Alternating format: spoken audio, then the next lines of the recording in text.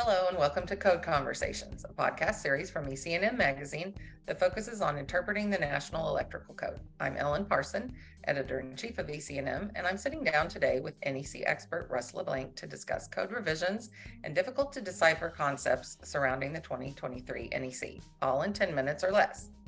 Most of you probably already know Russ. He's a master electrician, electrical instructor, trainer, certified electrical inspector, and longtime contributor and code consultant to EC&M Magazine, bringing you some of our most popular pieces of content, including What's Wrong Here, moving violations videos, and illustrated code catastrophes.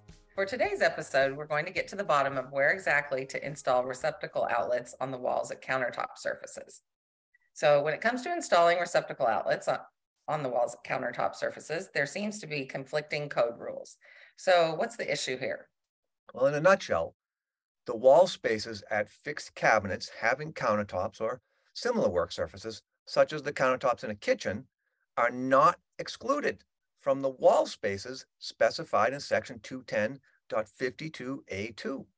This means that the wall spaces at these cabinets are required to have receptacle outlets installed to satisfy the requirements of 210.52A.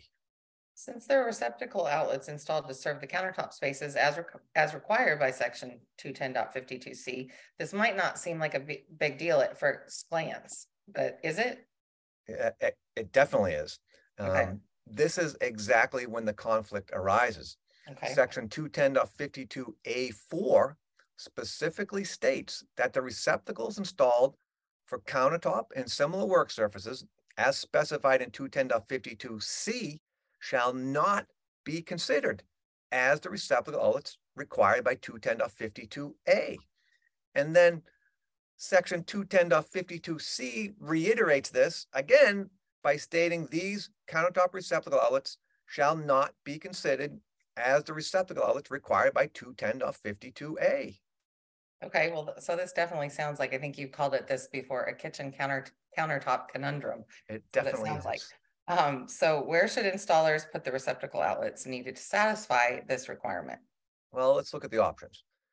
Section 210.52A3 permits receptacle outlets in or on floors to serve as wall space receptacle outlets if they're located within 18 inches of the wall.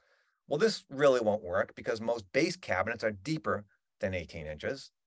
Another possibility is section 210.50A, which permits receptacles on cord pendants, but this would be impractical since cords would most likely interfere with the opening and closing of the cabinet doors, and I certainly don't think any homeowners would like the look of cord pendants hanging in their beautiful kitchen. Right.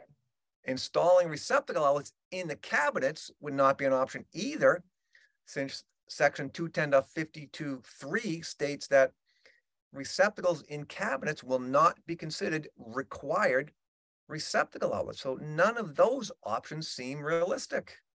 Okay, so what do you suggest an installer should do to solve this problem? That's a great question. One simple solution, if the AHJ agrees, of course, would be to permit countertop receptacle outlets required by 210.52C to also serve as the wall space receptacle outlets required by 210.52A too. This makes practical sense to me, and I actually tend to believe that installers and inspectors are already recognizing that the countertop receptacle outlets are in fact also serving as the wall space receptacle outlets. Okay. I've not heard of any electricians complaining that the AHJ insisted on floor receptacles or cord pendants being installed in kitchens to satisfy the wall space receptacle requirements specified in 210.52A. But as always, I recommend installers have a discussion with their AHJ to discuss a practical way to satisfy the requirements for wall space receptacle outlets and these countertop receptacle outlets. Perfect. That definitely makes sense, talking to your local AHJ in that case. Well, it looks like we're about out of time. I want to thank Russ for sharing his unique insights from the field and industry knowledge with us today.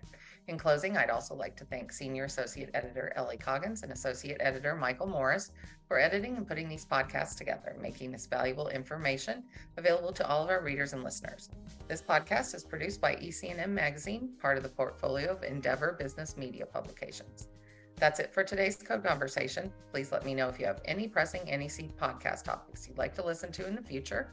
And don't forget to check out our website for more podcasts and other great content resources for electrical construction professionals. Thanks and have a great day.